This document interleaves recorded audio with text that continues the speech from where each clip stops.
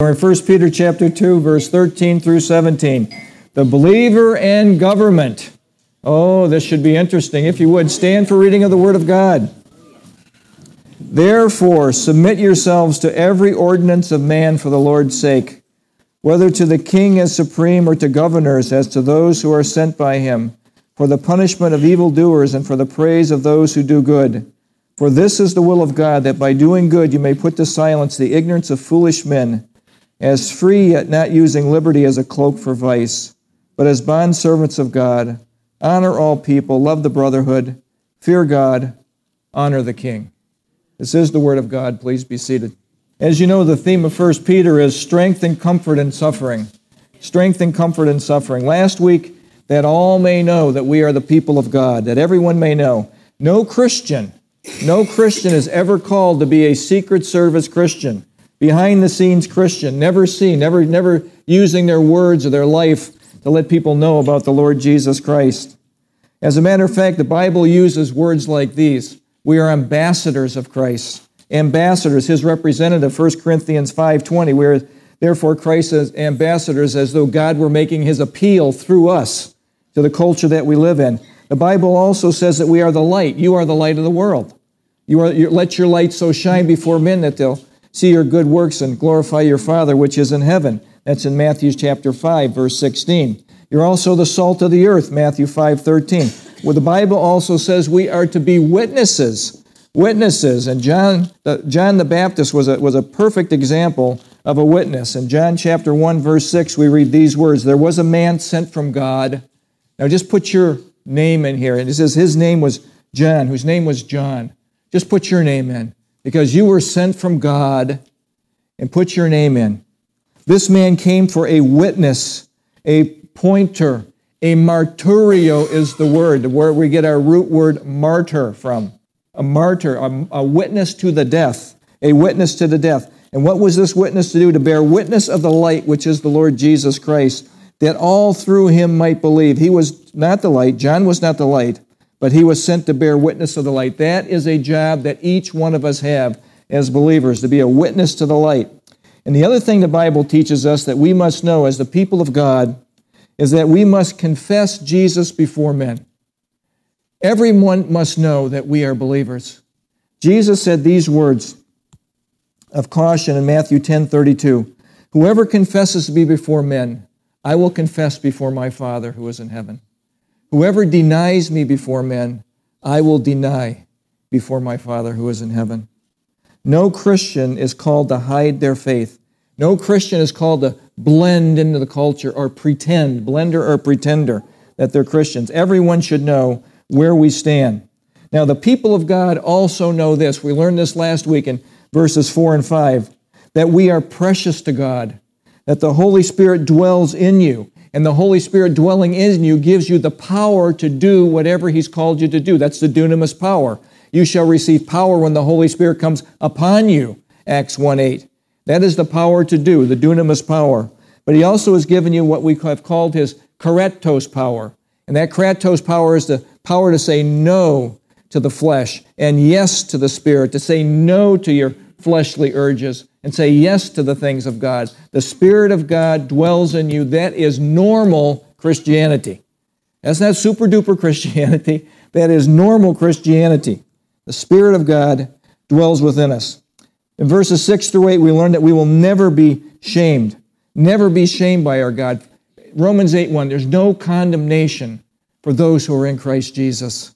What an important word. No condemnation for those who are in Christ Jesus. Verse 9 and 10, that we are the priests of God. And no one becomes a priest because they raise their hand and say, I want to be a priest. Priests are chosen by God. In the Old Testament and the New Testament, we're chosen. Every believer is chosen to be a priest. And what does a priest do? Offer sacrifices and intercedes on behalf of others. And we also emphasize that priests have to sacrifice their lives. You give up your lives for other people, for the cause. That's what a priest does. In 11 and 12 last time, we are to live out our faith before the world, and we're to live it out for real. And how do we do that? Well, Peter was very specific. Abstain from fleshly lust. Stay away from things that drive you away from Christ. Stay away from the flesh traps. Stay away from your triggers. Satan in the demonic realm knows specifically what your triggers are. Stay away from them. Now, how do we stay away from them? Well, Romans 13:14 is a great memory verse. It's a great memory verse. Put on the Lord Jesus Christ and make no provision for the flesh to fulfill its lust. No provision for the flesh to fulfill its lust. We must make a faith choice. Multiple times during the day, you're making a faith choice to say no to the flesh and yes to the Spirit. And God has empowered you to be able to do this. You can't do this on your own. That is why we need a close walk with Him in order to live pure and holy lives. And then we know that we are to conduct ourselves in this culture as Christians. And the scripture that we used last time was Philippians 1:27. We are to conduct ourselves in a manner worthy of the gospel of Christ. Our conduct is important. And remember, as aliens and strangers here, we're never going to really fit in to the world system. We're never going to be embraced by the world system, so just get used to that. Now, we are to conduct ourselves as Christ followers while we're here, aliens and strangers, still conducting ourselves as Christ followers, and that even includes government. That even includes the government authorities. Even when the king is corrupt, we are to conduct ourselves in a manner worthy of the gospel of Christ. And guess what? The vast majority of kings, prime ministers, presidents, governors, senators, congressmen are from a kingdom of darkness, because we know most people are not born again of the Spirit. And so they express their values in the leadership positions that they've been put in. Now remember that they are reflecting their king. And who would their king be? It would be Satan. It's from the demonic realm. It's from the dark side. So you need to expect that. Expect that. Now this week we're going to be talking about how the people of God relate to the governmental authorities, the believers and their government. The believers and their government. Let's pray. Father, we thank you for this time. Thank you for this word. Lord, you've told us specifically how we are to relate to the governmental authorities that are over us. And Lord, help us to learn today from your word how we, as followers of the Lord Jesus, as people who have committed ourselves to you, how we reflect you in this culture by the way we respond to the authority that you've placed above us. Help us to hear from you today, Holy Spirit. Please teach us what we need to know. In Jesus' name, amen. Now, it's important to remember this. Now, the government at the time of Jesus, was it pro-Jesus? It was not pro-Jesus. Remember, it was Rome. And what did Rome want? All they wanted was peace, and they didn't want anything to do with any of this Jesus uprising that was going on. They weren't very pro-Christ followers at that time either. The government at the time of the apostles was not pro-apostles. As a matter of fact, most of them were killed for their faith. The apostle John had to be exiled to the Isle of Patmos. Domitian, the emperor at the time, tried to boil him in oil. They couldn't kill him, and they were frustrated and shipped him off to Patmos to get him out of the way, to get his voice out of the culture. That's what they did to him. Our time, the government is not pro-Jesus. You need to remember that. Now, America has changed. There was a time when it was more pro-Jesus than it is now. And it is becoming less and less pro-Jesus and more embracing of multiple ways to God, when in fact Jesus said he is the only way, the truth, and the life. And Peter's time was particularly awful. Peter and Paul were both executed by the tyrant Nero. It wasn't until the 4th century, 300 years, that Christians were persecuted. 300 years they were chased and they were captured and they were killed and they were thrown into prisons. 300 years of persecution until Constantine established Christianity as an official, legitimate religion and was protected by the government. Now, there's a question here. Since we are aliens and strangers here, since we really don't fit into this world system, how are we to relate to our government? Do we abstain from governmental authority? Are we to say, no, I don't have anything to do with you because my kingdom's from a different world? Well, Peter makes this very clean and very clear, that we must submit to governmental authority. We must. And he starts this in verse 13 and 14, when it says, the believers command to submit to government. Therefore, now why is it there? Because of the previous verses. Your priest, You're a chosen generation. You are aliens and strangers here. You are to conduct yourself in a manner worthy of the gospel. You are abstained from fleshly lusts. Therefore, because you are a Christ follower and done all these things, submit yourselves to every ordinance of man. Why? For the Lord's sake.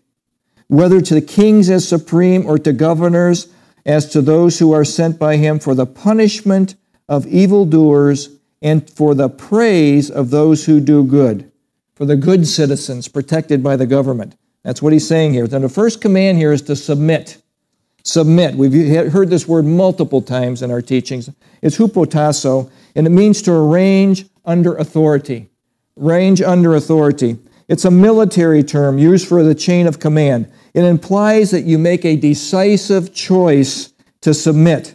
Now, what submission is not? Hear this. What submission is not? It is not inequality. It is not someone is superior and someone is inferior. Remember, Jesus submitted to Father as our example. Believers are to submit to other believers. We see this in Ephesians chapter 5, verse 21. We are to have mutual submission in the body of Christ, believer to believer. Wives are to submit to husband, and children are to submit to their parents. Simply put, all believers are to submit to government authority. Now, that word authority, I'm just going to throw in here. It's not in the text, but there's the word exousia, and it means executive rule or executive authority. It's a legal right. And some examples of this authority that we see in Scripture, Satan claims to have authority to give Jesus the kingdoms on the earth, and Jesus did not debate with him when he was in the wilderness being tempted. Satan had the authority, the exousia, the executive authority to be able to do this. The Jewish people were amazed at how Jesus taught using his personal authority in Luke 4:32. In Luke 9:1, he gave his disciples authority to do the things that he did.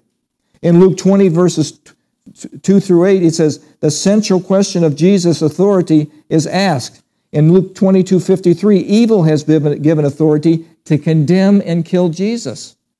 Who would be evil? The demonic realm, and those under Satan's control, which would be Pilate, the Jewish leaders, and all those people that contributed to Jesus' death. In Matthew, the Great Commission, all authority Jesus speaking, all authority has been given to me in heaven and earth.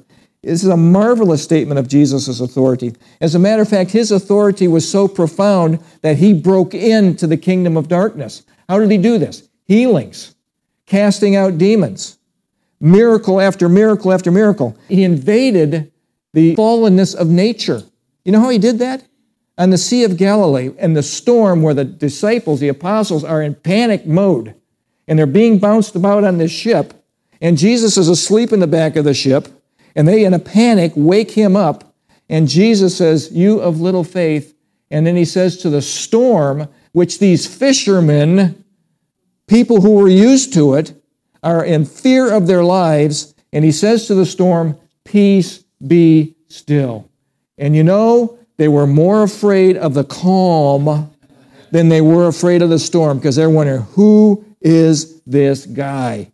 Who is this guy? He healed the multitudes. He knew what people were thinking. He even knew where to catch the fish.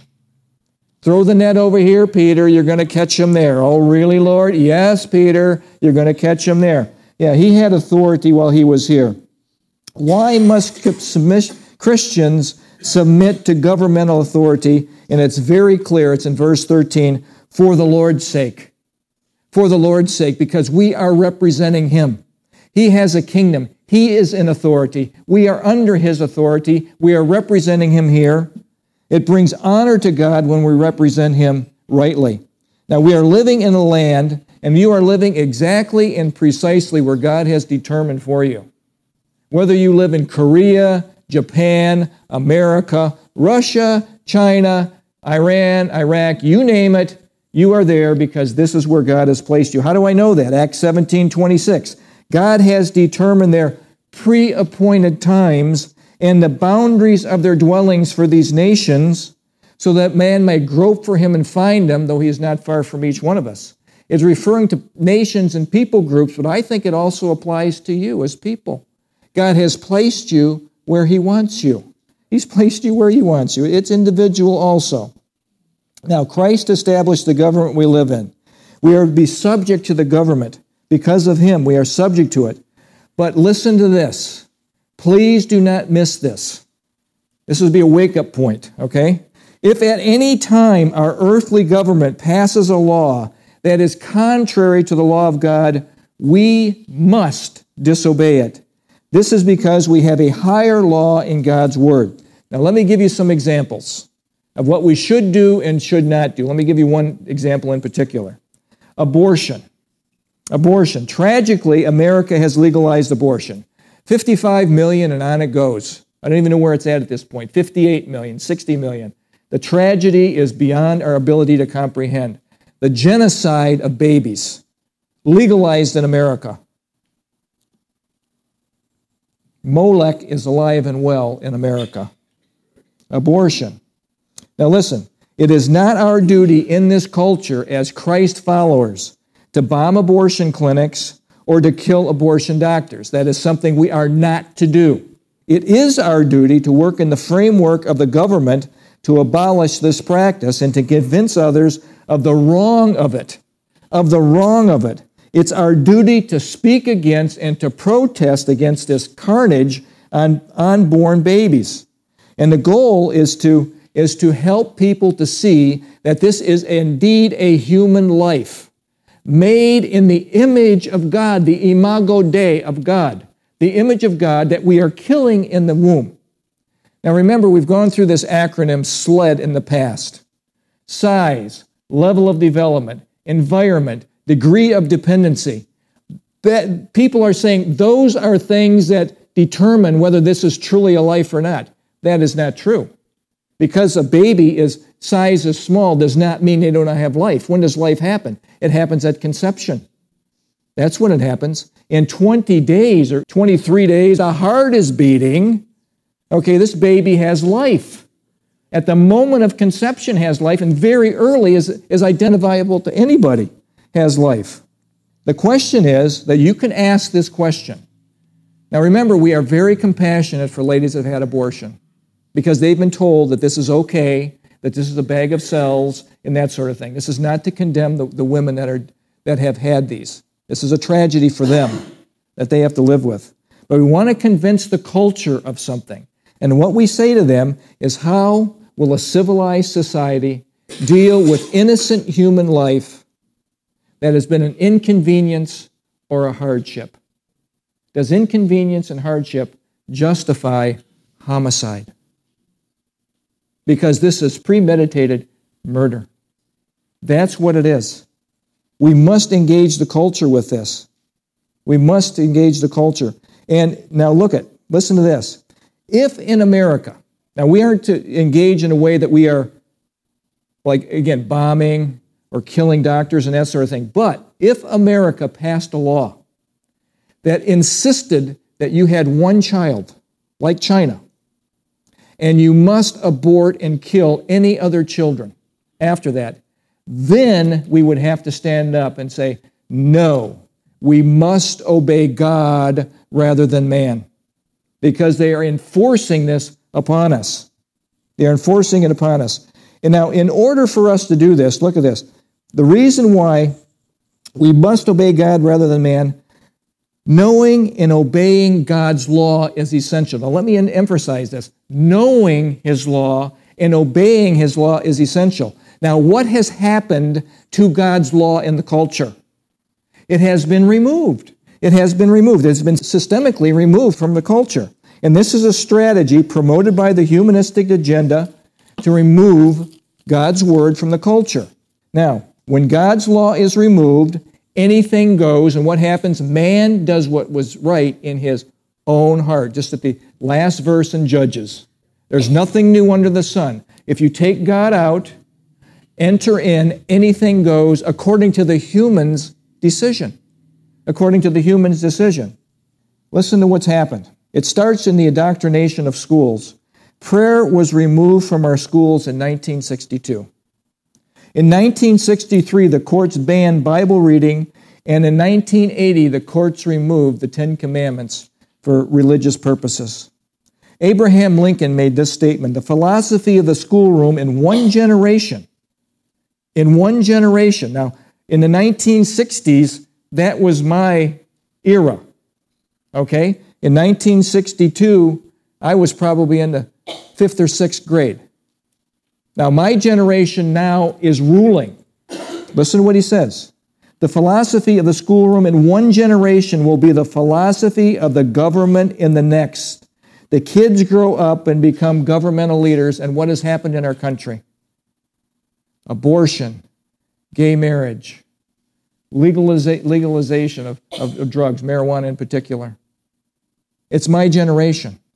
My generation is culpable for this. The consequences of this in 1964, beginning in 1964, for 18 years straight, the SAT scores plummeted in America.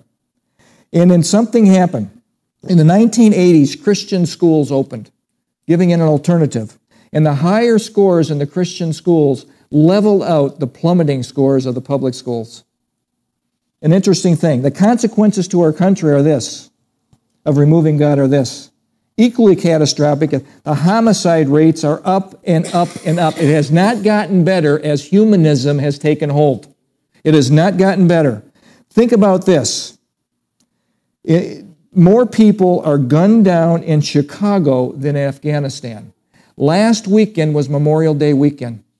There were 8 killed, 25 wounded on Memorial Day weekend in Chicago. That's incredible. And that is the strictest gun laws in the nation. See, humanism doesn't work. Jesus does. The 10 Commandments work. The nuclear family is breaking apart at a culture-destroying rate. 1 out of every 5 adults in America has a lifelong, incurable sexually transmitted disease. The sexual and physical abuse of children is out of control. And school shootings. Now, the argument is made that these have happened right from the 1700s on. And it's true. There's an isolated musket. Guy shoots somebody with a musket or something. But it is nothing like it is today. It's off the charts today, where it's happening almost every day in your news. It's happening every day. President James Madison said this, "We have staked the whole future," listen, "the whole future of American civilization, not on the power of government. Far from it. We have staked the future of all of our political institutions upon the capacity of each and all of us to govern ourselves according to the 10 Commandments of God." This is a president of the United States embracing the Word of God, embracing the commandments of God, embracing the moral law to know right and wrong. We must submit to government for the Lord's sake. As His representatives, we are to be exemplary citizens. There should be no question that we should be the best citizens around. The best citizens around. We are to obey the government unless the government mandates that we disobey God. And then we cannot. The government has been established to bring order. The authorities have the power to enforce the law. We have police, we have the FBI, we have the DEA, the Drug Enforcement Agency, that sort of thing. We might not like what the police do sometimes, or some of these agencies, what they do. But these laws are passed, and in a free society, you can vote. You can vote. You have a voice. Get involved, vote. You can vote to displace those who put those laws into place. We may not like how people treat us and conduct their affairs, but we are accountable to them. Now listen to this. Listen to I'll give you some examples. Now Jesus and Paul and Peter are going to be some examples for you. Jesus showed respect for human government.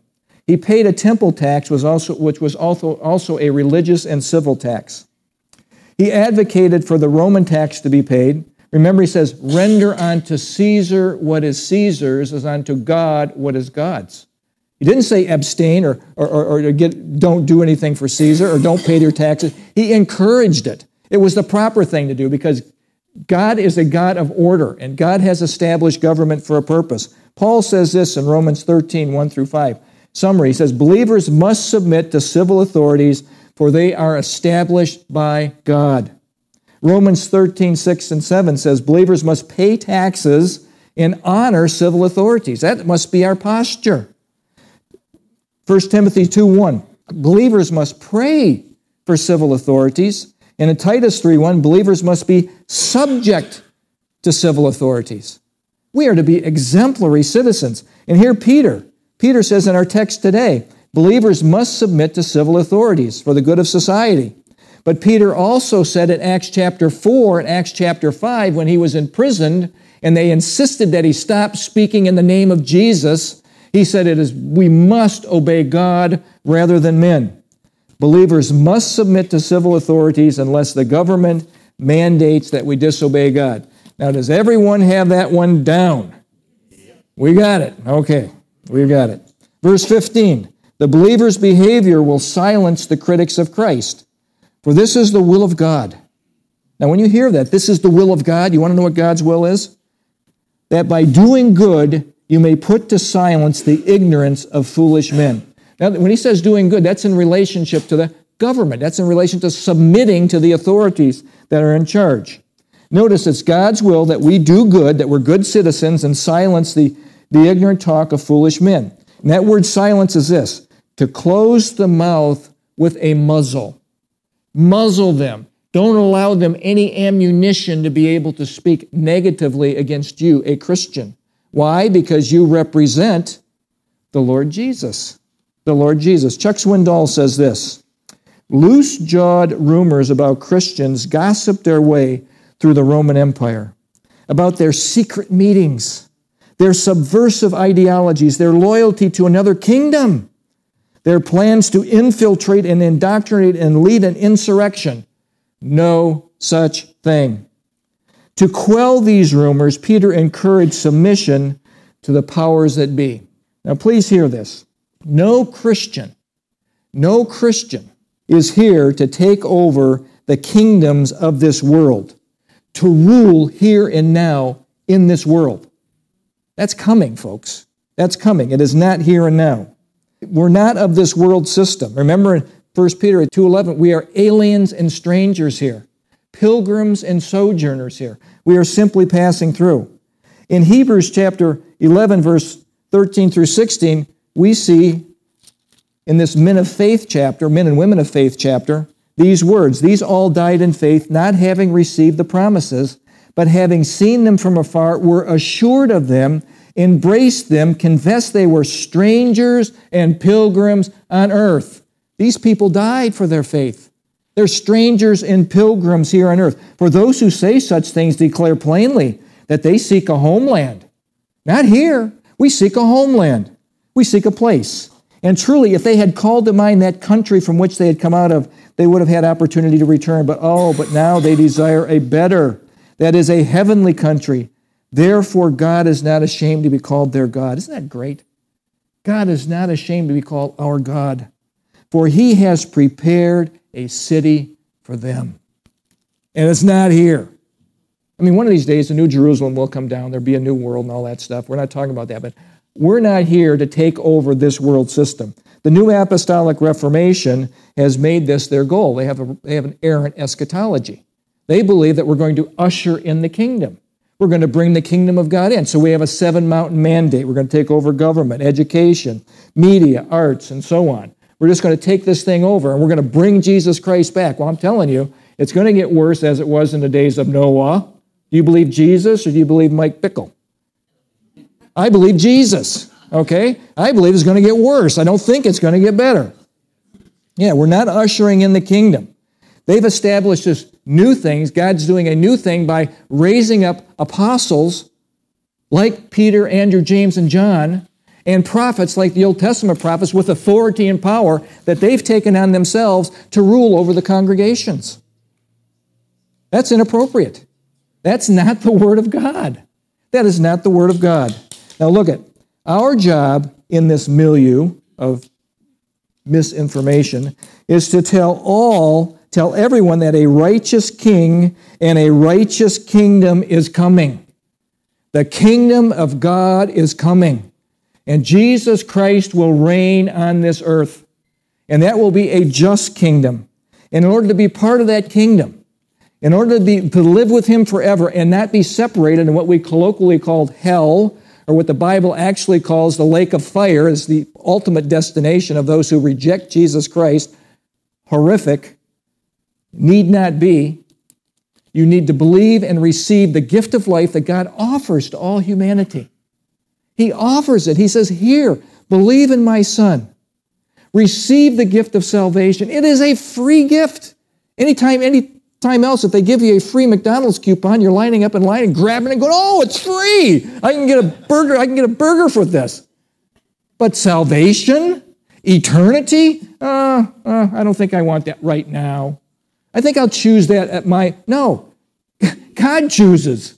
He chooses when someone is saved. He opens the eyes. He softens the heart. It's not the human. It is God. It is God. Believers do have a fivefold mandate. Believers do have a fivefold mandate that is quite different than the New Apostolic Reformation sevenfold mandate. Let's read it. As free, yet not using liberty as a cloak for vice, but as bondservants of God. Let that sink in. Bondservants of God. That's a doulos. Honor all people. Love the brotherhood. Fear God. Honor the king. That is our mandate. That is our mandate. We are, first of all, to live as free men. Now, this means free in contrast to those who are enslaved by sin. Remember that when you were saved, you were set free from sin. You were set free. Jesus has freed every believer from the mastery of sin. Every believer from the mastery of sin. Hear what it says in Romans chapter 6, verse 6. Knowing this, that our old man, our old nature, who we were pre-Christ, was crucified. He was crucified. When we came to know Jesus Christ, that old guy is dead. He is dead. The body of sin might be done away with, kategero, to cease completely, that we should no longer be slaves of sin. But not only that, in verse 12 he says this, therefore do not, that is a command, that is an imperative in the Greek, do not let sin reign in your mortal body so that you obey its evil desires. Do not present the members of your body as instruments of unrighteousness to sin, but present yourselves to God as being alive from the dead, and your members as instruments of righteousness to God. For sin shall not have dominion over you, Christian. That is what we are called to do. Do not let it happen. You have the Spirit of God. What power do you have? Karatos power. The power to say no to the flesh and yes to the Spirit, and every single Christian has it. You must use what you have. You must use what you have. Now, those free from the mastery of sin, that's all Christians, not just the super-duper ones, not just the almighty ones. It's all Christians have a fivefold mandate. Mandate number one, do not, does that sound like a command? Do not use your liberty, your freedom, as a cloak for vice, a cover for sin, an excuse for sin. Now, there's a dangerous, faulty thinking that has permeated Christianity. I am saved, now I can sin. Now, isn't that just the most astounding thing that you can... This is called hypergrace. This is called hypergrace. I'm forgiven, past, present, and future. I'm covered. Now I'm okay. I can just engage in whatever I want. This is Gnosticism, folks. This is our world's Gnosticism, which is the flesh is nothing and the Spirit is everything, so I can do whatever I want with my flesh. That is wrong. That is wrong. This is not how a bond servant thinks. This is not how an ambassador thinks. This is not how a follower of Jesus Christ thinks. Oh, no. Oh, no. Remember, a bondservant, a doulos, is this. The servant's will is consumed with the will of his master. You know what that means? That means my will as a believer is consumed with the will of the Lord Jesus Christ. It is not my whim. It is not up to me to determine what I'm going to do. He orchestrates this. He tells me. Paul ran into this. In Romans chapter 6, he says this. He's running into these people and saying, I'm saved. Now I can do what I want. Now, what kind of salvation is that? What shall we say then? Shall we continue in sin that grace may abound? He's talking about hyper grace here. Certainly not, exclamation point, boop, exclamation point, certainly not. How shall we who died to sin live any longer in it? That's the Word of God. That's the Spirit's teaching to us. How are we to live any longer in it? Oh no, that is faulty teaching. Mandate number one, don't let your liberty, your freedom, be an excuse to sin. Mandate number 2, honor all people, even those in charge of you, even the politicians, even your boss. Isn't that something? Even the police, even the annoying people in your life that are in charge of you. But it's not just them. We are to honor all people.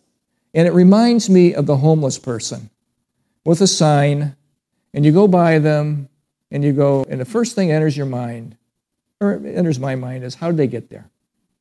What did they do? And it matters what they've done with their lives, but I must change the paradigm in the way that I think, and looking at them as they are the image of God. The same thing that Billy Graham is the image of God. And they have value and meaning and purpose and worth because they have been created in the image of their Creator. And instead of being critical, maybe we should pray. God, please help that person. Something like that. That's how it struck me, anyway. Mandate number 3, we're to love the brotherhood. This is talking about church people. And by the way, that's not always so easy. Let's be honest. Church people can be annoying, and it's easy to avoid them. We are to love them, not hide from them. We're to be subject to one another. And then number 4 is the fear of God. Let Solomon just explain this for you. Ecclesiastes 12:13. And this is, remember, Solomon has experienced everything in life.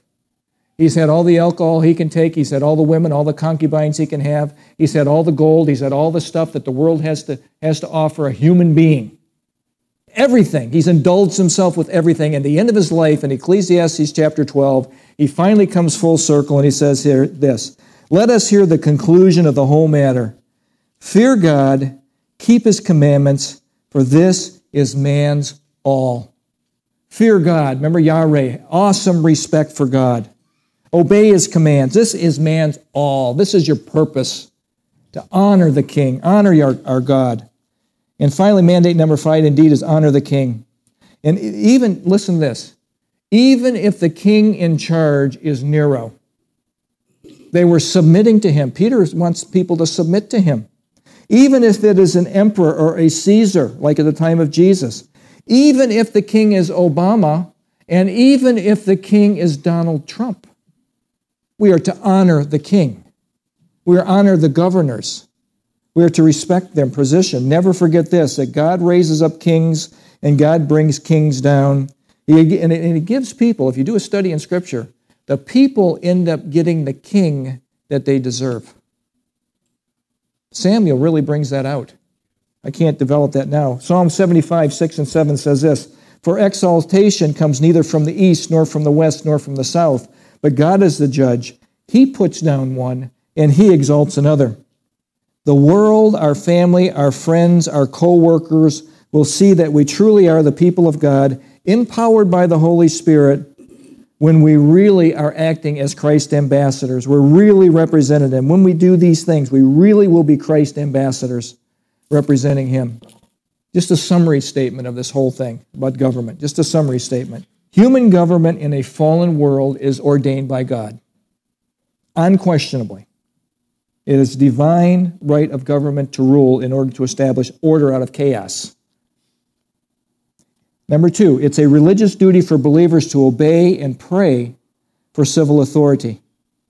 It is proper, number 3, for believers to support human government by paying your taxes with a reverent attitude. I don't know how you do with that one, but pay your taxes.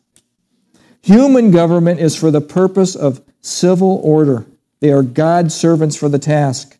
We should encourage believers, hear this, in a democratic system to actively participate in the process of government and implement, whenever possible, the teachings of Scripture. Vote. Vote. That is a responsibility that we have as good citizens. Vote. And finally, social change must precede individual conversion. Social change must be preceded by individual conversion. There is no lasting, eternal hope in government. All governments are flawed.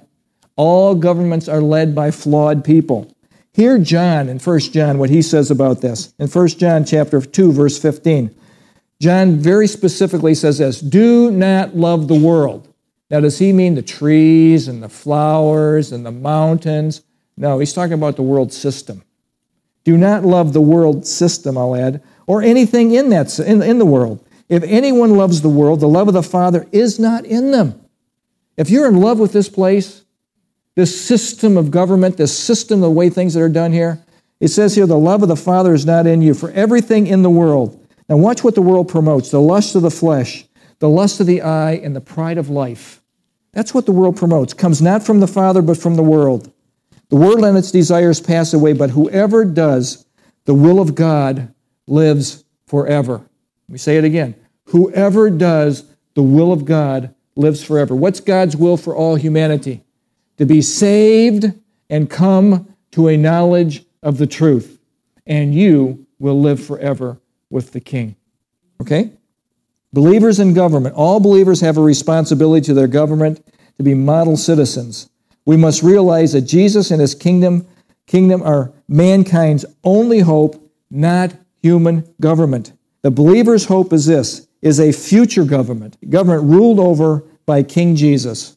A future government ruled over by King Jesus. Here, Isaiah chapter 9, 6, and 7. This is a Christmas verse, but this is a kingdom verse, first and foremost. For unto us a child is born, and unto us a son is given, and the government will be upon his shoulders. Oh, that's Messiah. Messiah, they're talking about Jesus. And his name shall be called, watch this, Wonderful, Counselor, Mighty God, Everlasting Father, the Prince of Peace. And of the increase of his government, there shall be no end. When Jesus reigns, no more kingdoms. Remember, Egypt, Assyria, Babylon, Persia, Greece, Rome. We have 6 so far. We are under the Roman government rule right now. It was split east into west. There is a 10-nation confederation that will be coming. Somehow, some way, this world will be split up into 10 nations. That'll be Antichrist's rule for a very short time.